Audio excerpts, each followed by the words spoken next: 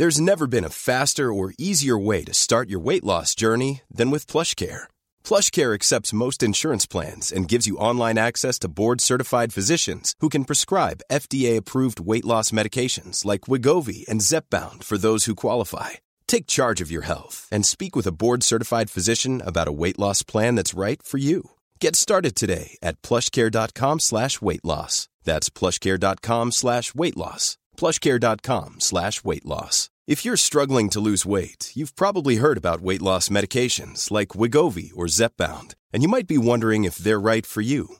Meet PlushCare, a leading telehealth provider with doctors who are there for you day and night to partner with you in your weight loss journey. If you qualify, they can safely prescribe you medication from the comfort of your own home. To get started, visit plushcare.com/weight loss. That's plushcare.com/weight loss. plushcare.com/weight loss. Hey there, it's Michelle Norris. I'm host of a podcast called Your Mama's Kitchen. When I travel, I'm usually looking for a way to find a taste of home when I'm not at home. And one of the things I love to do when I am at home is entertain. And Airbnb allows me to do that. When I was in California recently, I rented a house that had a great kitchen. And when we were sitting around the table, we were all thinking, we're in someone else's house. Someone could be in all of our homes as well. If you have a home, but you're not always at home, you have an Airbnb. Your home might be worth more than you think. Find out how much at airbnb.com/host.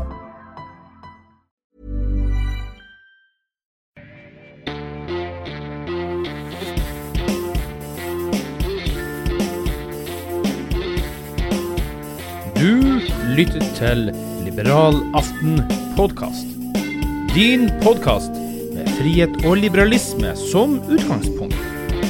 En podcast av og med Ole T. Holseth og Klaus Jakobsen. Kjør debatt!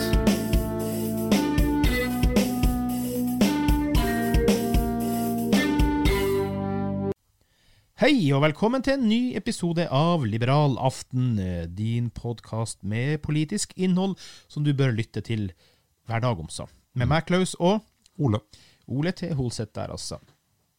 Vil du nå oss om tips, tilbakemeldinger eller ønske om å være gjest? Det er noen som har gjort det, vi lover, vi kommer tilbake til dere etter hvert.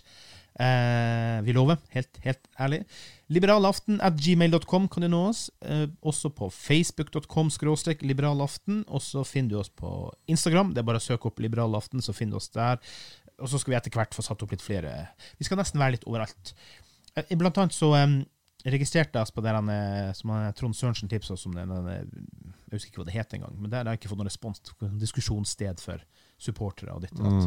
For å finne ut av det, høre med hva som skjer der. Vi er ikke godkjent i hvert fall, kanskje vi er for ekstreme, jeg vet ikke. Det som er litt gøy da, det er jo det at lyttinger øker. Vi har ikke holdt på noe særlig mer enn et par måneder, og vi nærmer oss nå mellom 3.500 og 4.000 avspillinger, og det er veldig, veldig gøy. Ja, sånn er det å ha monopol på å snakke om ekte liberale ideer. Da må det jo gå oppover da. Det må gå oppover, det må det. Og i og med at vi faktisk nevner det her og nå, så skal jeg ta og bare nevne litt på hvor det er folk har lyttet på så langt. Det er jo da selvfølgelig Norge som er i øverste front der. Men vi har masse titallslyttinger i USA. Vi har en del lyttinger i Sverige, vi har en del lyttinger faktisk i Malta, vi har en del lyttinger i Frankrike, så har vi faktisk Hongkong, og så har vi også i Russland. Det var et land som var der som er borte nå. Og så skjønner jeg fortsatt ikke hvorfor ikke datteren din blir telt med her. Ja, jeg skal ta et ordentlig tak og komme hjem til jul. Ja, men det er jo Kanada, sant? Og det burde jo vært med her. Ja, nei, jeg er dypt skuffet. Dette her, jeg holder gaven tilbake før vi ser... Nei, det er noe gærent her da. Men det som jeg nevnte før, det er veldig vanskelig å opprettholde telling i podcastverdenen da. Den her måler også Spotify, og der er selvfølgelig Norge suverent i topp, og så er det noen i Nederland som har lyttet på oss, og så er det noen i Tyskland, så vi er nesten globale, altså. Mange kloke studenter og liberalt tenkende nordmenn der ute. Noen som kanskje ikke er så liberalt tenkende klokt, som jeg tenker vi tar som første sak da. Det var en sak som Sløseriombudsmann også gjorde med klart for, og det går på det her med statlige midler i bruk av kunst. Og der er altså en kunstner som får 37 millioner i kunststøtte ved å drite ut av ræva maling. Hva tenker vi om det, liksom? Har du sett det, forresten? Jeg har sett det, og jeg orket vel å se 3 sekunder av det. Ja, det er helt disgusting. Og jeg tenker jo det at det er et direkte resultat av at politikerne går frem på skjermen, og så sier de jeg lover økt satsing på kunst og kultur. Og så satser de økt på kunst og kultur, og så skal jo disse pengene brukes. Og disse politikerne har jo ikke noe sånn detaljkontroll på hvordan de pengene brukes. De går jo til en eller annen form for institusjon da. Og der sitter jo noen og tvinner tommeltotter og drikker kaffe og har litt kreative møter om hvem som skal få pengen og hvordan det her skal brukes. Ja. Jeg ser jo den type ting som et symbol på hvor vilt det er, at ikke det er etterspørselen fra vanlige mennesker som skal avgjøre hva som er bra kunst og kultur, at det skal sitte altså jeg kommer tilbake til det igjen og igjen. Først så bestemmer noen at du skal betale skattepengene dine. Hvis du ikke vil betale de skattepengene, så kommer du til å få et ganske sinnet krav i posten. Hvis du fremdeles nekter å betale, så blir du anmeldt, du kommer i en rettssal, så blir du dømt. Hvis du nekter å bli med politiet for den straffen du får, så kommer politiet hjem til deg. Hvis du gjør motstand, så slår de deg med batonger. Og det som er problemet med å ha et samfunn som er basert på så mye tvang, det er at du får noen perverse utslag av de som bestemmer, og dette ser jeg som et symbol på det. Ja. Altså minst mulig tvang, mest mulig frivillighet. Jeg synes ikke det er så veldig vanskelig å ha det som et forbilde, som et styringsforbilde i alt det du gjør. Nei. Og det å skulle tvinge folk med batonger for å betale for at noen fiser ut blåmaling. Nei, takk. Nei, altså det er jo den norske kunstneren Vegard Winge, som han er kjent for å være ekstrem. Det er vår gode venn Espen Teigen som har skrevet denne saken nå for øvrig. Tidligere så har han da kastet avføring på publikum, og han har urinert på scenen under teaterforestillinga. Nå har det vært litt skarpe reaksjoner der i sosiale medier for det klippet fra den siste der med hvordan han sprutet til blåmaling og alt det her ut av ræva og sånt. Så deretter så bruker han en lang malingskost som han styrer ved hjelp av anus for å smøre malinga utover lerretet. Det festlige her det her er jo en Heia Norge-sak. Jeg må jo bare få si det med en gang. Sånn som jeg husker det VG hadde i gamle Heia Norge-saken. Men det her er altså mer ille enn vi tror. Fordi at altså, de 37 millionene han har fått i kunststøtte, det har han fått i lag med samboeren sin, som Vinge Stiftelsen Vinge Müller. De produserer lange teaterforestillinger, og så videre, så videre. De har altså fått 37 millioner samlet over 12 år. Altså, de fortsetter å gi dem penger. Enda de driver bare med reinspikk og galskap, har ingenting med kunst å gjøre. Det har med perversiteter å gjøre det her. Har ikke noe med kunst å gjøre det her. Men de bare fortsetter å dele ut penger. Og hør her, ifølge den siste tildelingen fra Kulturrådet fra oktober 2018, så ble det gitt 3,4 millioner kroner i året for årene 2019, 2020, 2021 og 2022. Kulturrådet beskriver at det er på bakgrunn av hans storslagne planer i Norge og Europa. Hva pokker gir du meg for det her? Det er jo reinspikket idiotisk galskap. Altså det jeg synes blir så gærent med mye av dette her sånn, det er jo, hvis du ser litt tilbake til den tiden da liberale tanker rådet mer i Vesten, det var da kunst og kultur den gangen også. Altså du hadde rike mennesker som donerte, som ga bort kjempebeløp til stiftelser. Du skal ikke se bort fra at en sånn fyr som det der som hadde fått noen midler av en sånn stiftelse heller, men da hadde det vært gjort frivillig. Ja, men det hadde også vært en stiftelse med en liten gærning på toppen da, ser jeg for meg. Jo, men gjør hva du vil med pengene dine, så det er greit det. Bare at det ikke skattepenger. Så, ja, men det blir jo litt som alt annet i samfunnet, det, og som du synes er helt spinngærent. Det blir jo ikke så gærent når folk gjør det med sine egne penger. Nei. Eller andres penger, bare det er ikke fellesskapets penger, tenker jeg. Ja, akkurat. Og at det er gitt frivillig, ikke ved hjelp av tvang. Nei, den bokstavelige driten i blå farge eller rød farge, whatever det måtte være, den støtter ikke vi. Da har vi stemplet det som noe ikke vi hadde gitt penger til. Vi går videre på NAV igjen. Jeg fikk høre, og det her må jeg bare si fra litt brukbare kilder, så jeg vet ikke om det stemmer. Men jeg ganske sikker på det brukbar god kilde. At disse her NAV-offrene som vi har snakket om tidligere fra noen episoder siden, som hadde tatt pengene sine ut i EØS og så videre, og fikk straff og fengsel og det ene med det andre. Nå har tilbakebetalingene begynt å komme fra staten nå. Men det blir visst nok trukket 44% skatt av disse utbetalingene, fordi at det blir sett på som nærmest overtidsbetaling for det så store beløp da. Det første jeg tenker, det er vel for faen ikke offrene sin skyld at de havner i den situasjonen. Det er jo staten som har drettet seg ut. Om det her stemmer, så det er jo skandaløst igjen. Det skal jo ikke gå utover enkeltindividene. Ja, men jeg tror vi skal være litt forsiktige med å konkludere med at det er akkurat sånn. Jeg vet jo at det er en del NAV-utbetalinger som skattlegges, og jeg vet ikke helt hva som utløser at man gidder å skattlegge en... Nei, men det er store engangssummer som kommer da, så det er derfor det ble jeg fortalt. Absolutt, ja. Også hvis det blir skattet annerledes enn det ville blitt dersom dette hadde vært delt ut på den måten det skulle vært.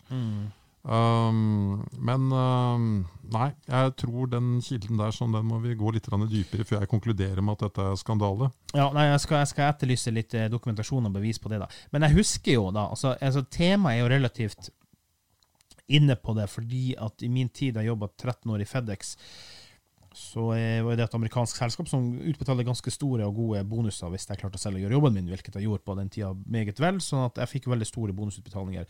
Og jeg husker det var jævla frustrerende på den tiden. Nå er det blitt mindre å få skattetrekk på 53-54% fordi at da jeg kjente såpass godt at staten skulle faktisk ha mer enn det jeg satt igjen med. Men jeg vet jo at i alle regjeringer siden da så har det blitt stadig satt litt ned. Så jeg tror nok de 44 nå er maks hvis det liksom er tilføy, men likevel da.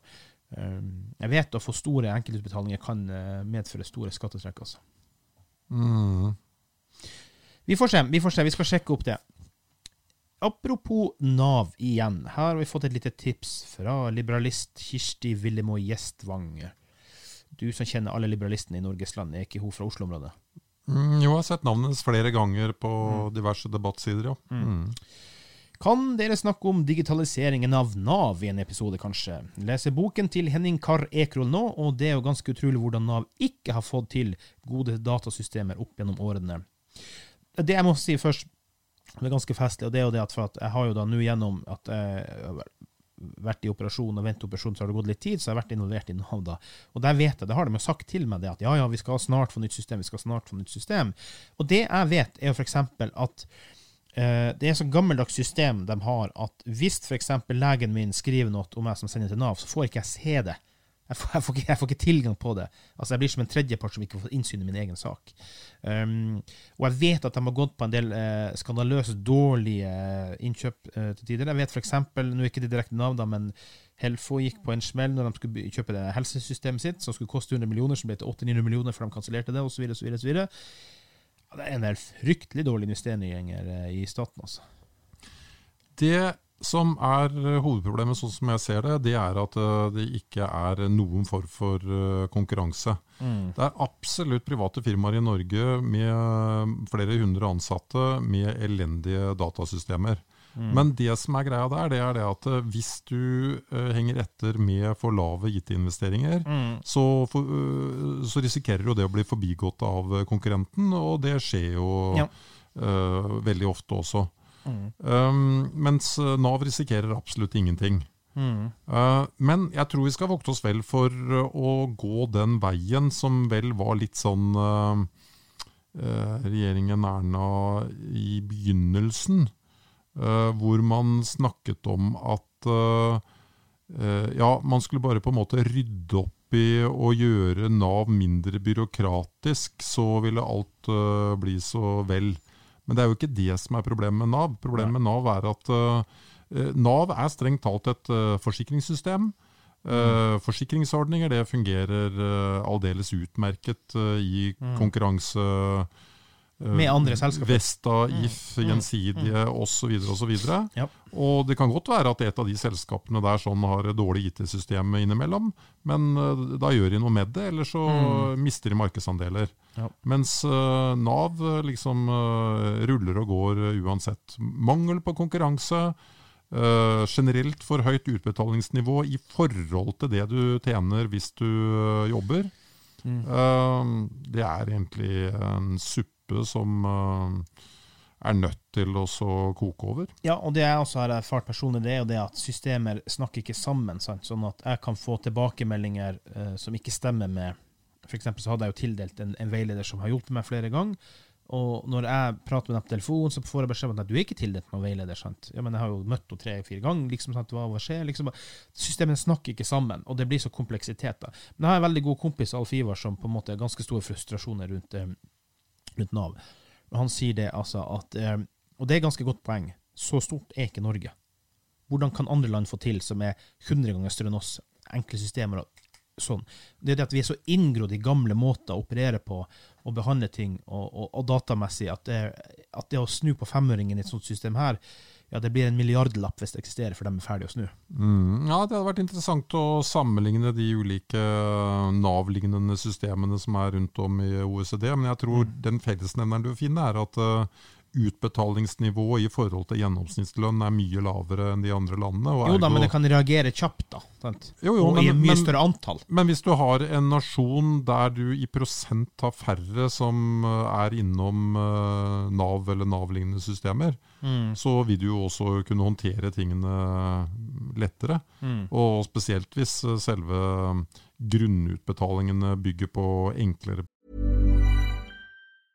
Ready to pop the question? The jewelers at BlueNile.com have got sparkle down to a science with beautiful lab-grown diamonds worthy of your most brilliant moments. Their lab-grown diamonds are independently graded and guaranteed identical to natural diamonds, and they're ready to ship to your door. Go to BlueNile.com and use promo code LISTEN to get $50 off your purchase of $500 or more. That's code LISTEN at BlueNile.com for $50 off. BlueNile.com, code LISTEN. Even when we're on a budget, we still deserve nice things. Quince is a place to scoop up stunning high-end goods for 50 to 80% less than similar brands. They have buttery soft cashmere sweaters starting at $50, luxurious Italian leather bags, and so much more. Plus, Quince only works with factories that use safe, ethical, and responsible manufacturing. Get the high-end goods you'll love without the high price tag with Quince. Go to quince.com/style for free shipping and 365-day returns. If you're struggling to lose weight, you've probably heard about weight loss medications like Wegovy or Zepbound, and you might be wondering if they're right for you. Meet PlushCare, a leading telehealth provider with doctors who are there for you day and night to partner with you in your weight loss journey. If you qualify, they can safely prescribe you medication from the comfort of your own home. To get started, visit plushcare.com/weightloss. That's plushcare.com/weightloss. plushcare.com/weightloss. Hey there, it's Michelle Norris. I'm host of a podcast called Your Mama's Kitchen. When I travel, I'm usually looking for a way to find a taste of home when I'm not at home. And one of the things I love to do when I am at home is entertain. And Airbnb allows me to do that. When I was in California recently, I rented a house that had a great kitchen. And when we were sitting around the table, we're all thinking, we're in someone else's house. Someone could be in all of our homes as well. If you have a home, but you're not always at home, you have an Airbnb. Your home might be worth more than you think. Find out how much at airbnb.com/host. Prinsipper da. Men nei, hovedproblemet tror jeg antallet. Hovedproblemet at det lønner seg ikke i samme grad å arbeide, og det skulle være mye enklere å ta type småarbeid. Men vi har en stat som elsker svære arbeidsgivere, og som favoriserer dem. Ja, men jeg må jo i første gang få lov å si at det største problemet med henne fortsatt med Nav som system. Det nettopp det som jeg har nevnt uendelig antall ganger før, fordi jeg har hatt litt greier om Nav i høst. Det at det jo ikke et system. Det så mange individuelle, personlige individer som sitter og har makt, i stedet for å følge et likt system for alle. Så blir det ulike beslutninger. Bare se disse Nav-skandalene. Det blir ulike beslutninger fra gang til gang på hvem som har tolket det eller ikke tolket det. Så det sitter altså med mennesker der med alt for stor makt i forhold til det de kan påvirke. Det problematisk, for det blir ikke sakene lik fra sak til sak.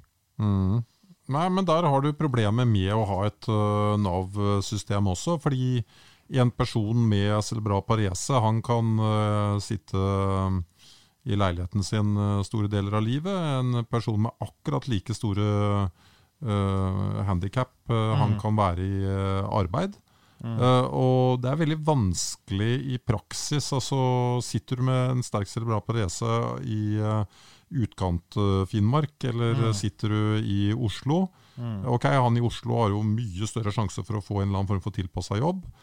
Han i Finnmark, han blir erklært ufør, fordi i praksis så har han ikke noen måte å skaffe seg innkomst på.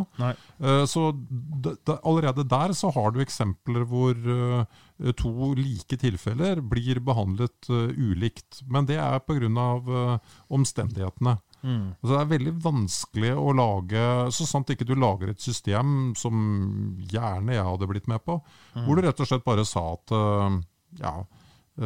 får du en eller annen skavank, så får du en borgerlønn, og den har ingenting å gjøre med hva du har tjent tidligere å gjøre.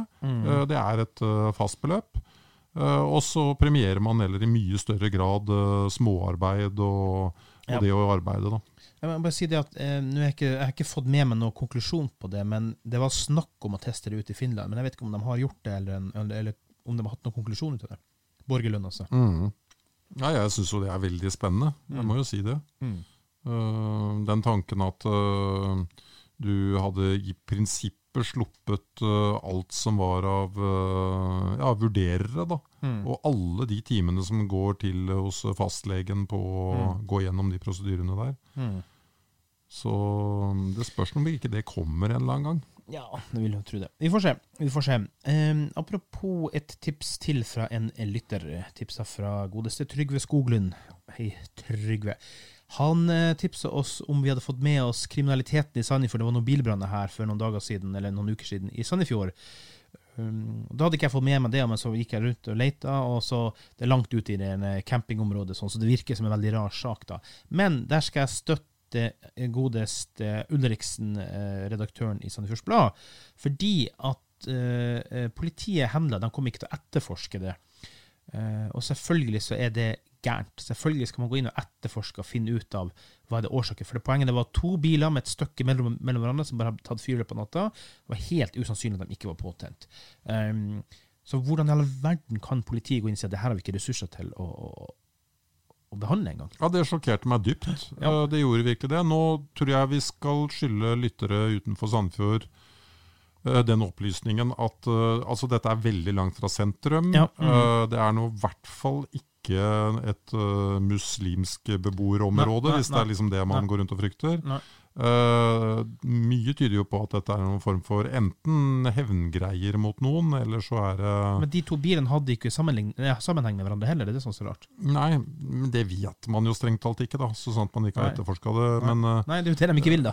Ja, det akkurat det, men om det barne- og ungdomsstreker, det vel kanskje det de spekulerer I da, og så lar det ligge med det, men jeg mener at... sånne ting kan ikke ligge, det må jo ses på. Ja.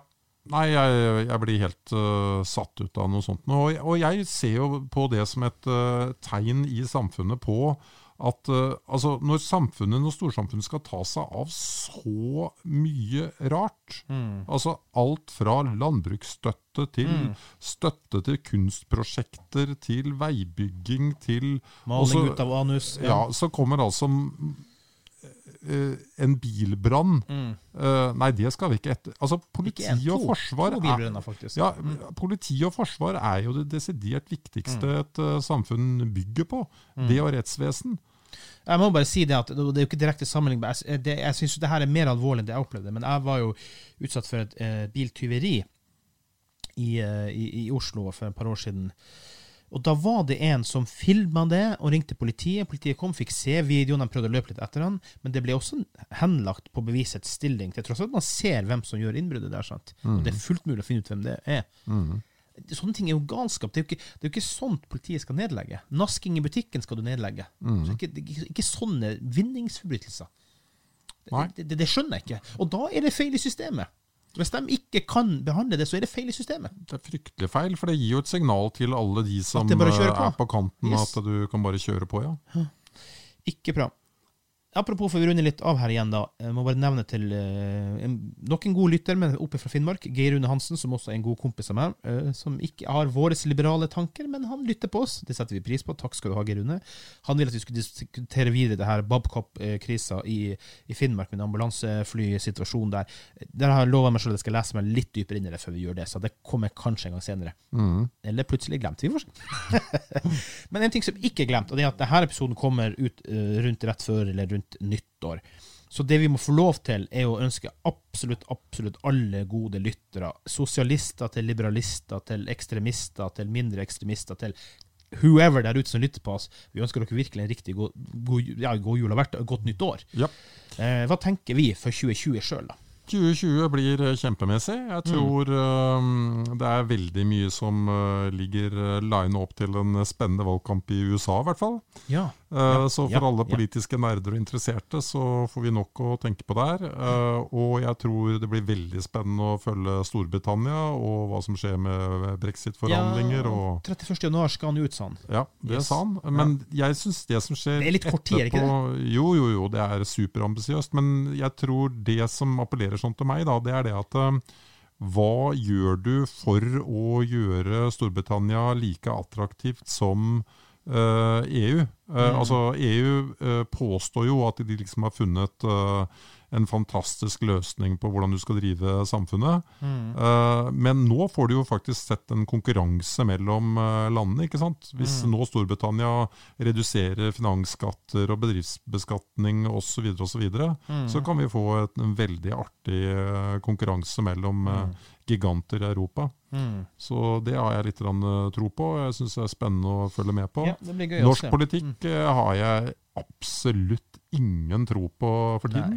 Nei. Jeg har tenkt litt på det de siste dagene faktisk, at nå tror jeg vi er på et lavmål. Kanskje man kan si det sånn at nå kan det bare gå oppover.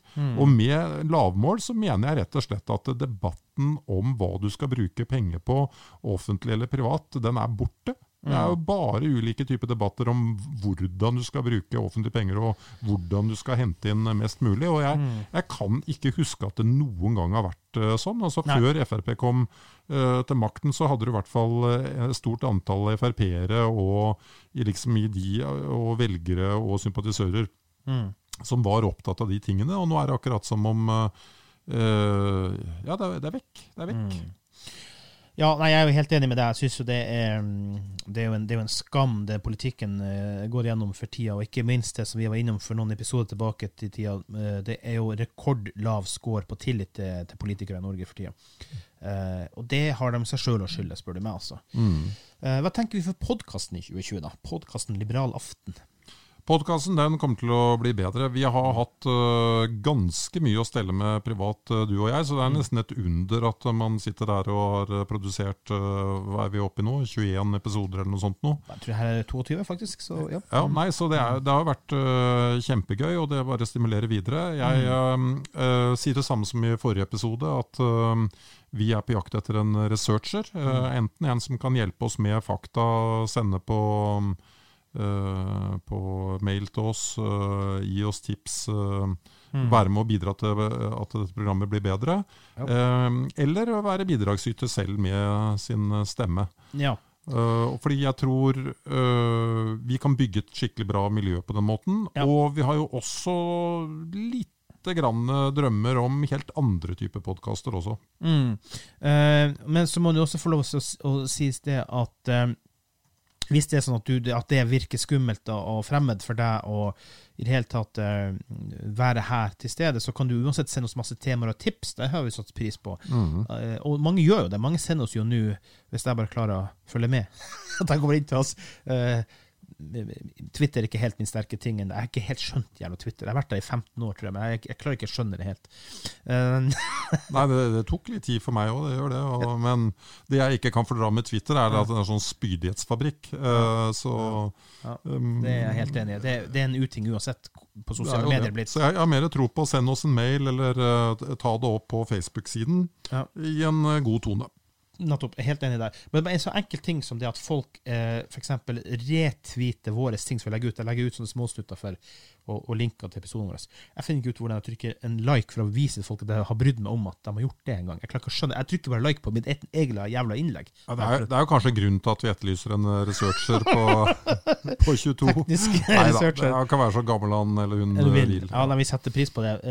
Fortsett å sende inn ting til oss, og kom med ønsker på hva du vil at vi skal ta opp, og så gjerne ta og søk deg inn som en liten researcher til oss da.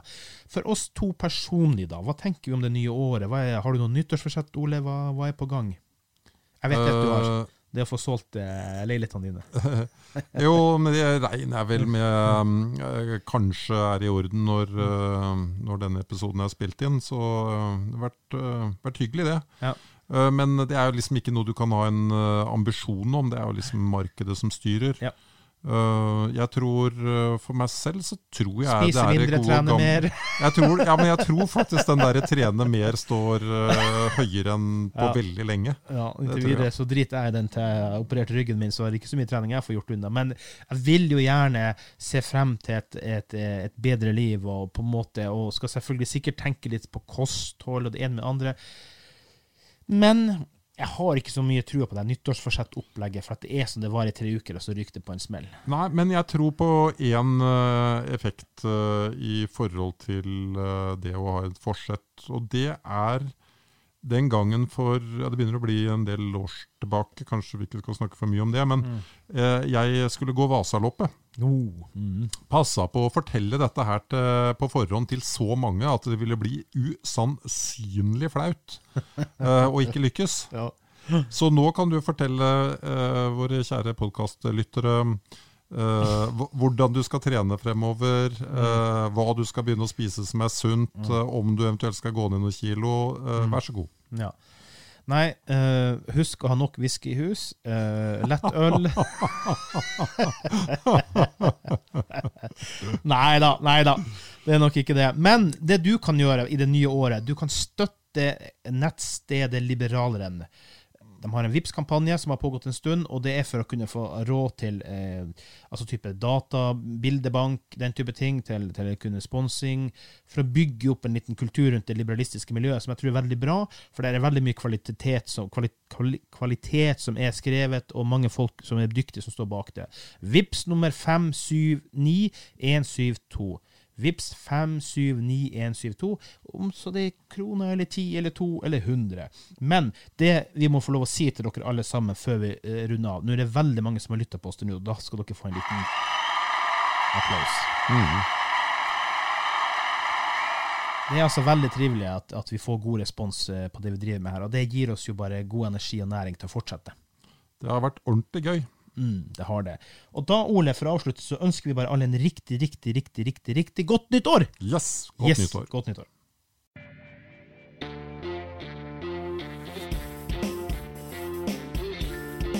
Du har lyttet på Liberal Aften, en podcast av og med Ole T. Hoseth og Klaus Jakobsen. Vi takker for at du var innom, og vi håper du kommer tilbake for å lytte på oss igjen. Send oss gjerne et innspill, eller 2, eller 3. Hei då!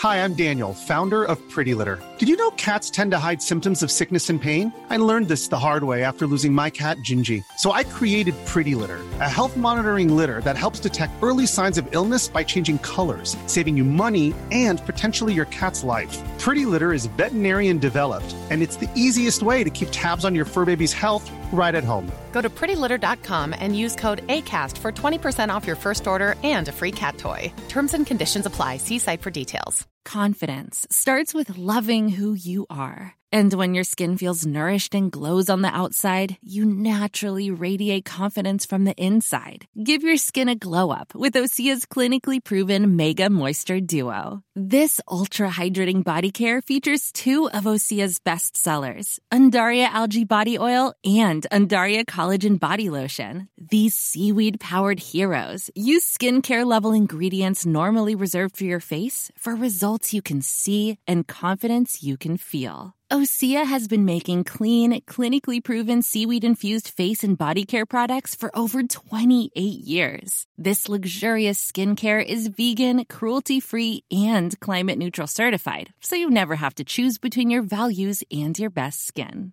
Glow from the inside out. Get 10% off your first order with code GLOW at OseaMalibu.com. That's OSEA Malibu.com, code GLOW.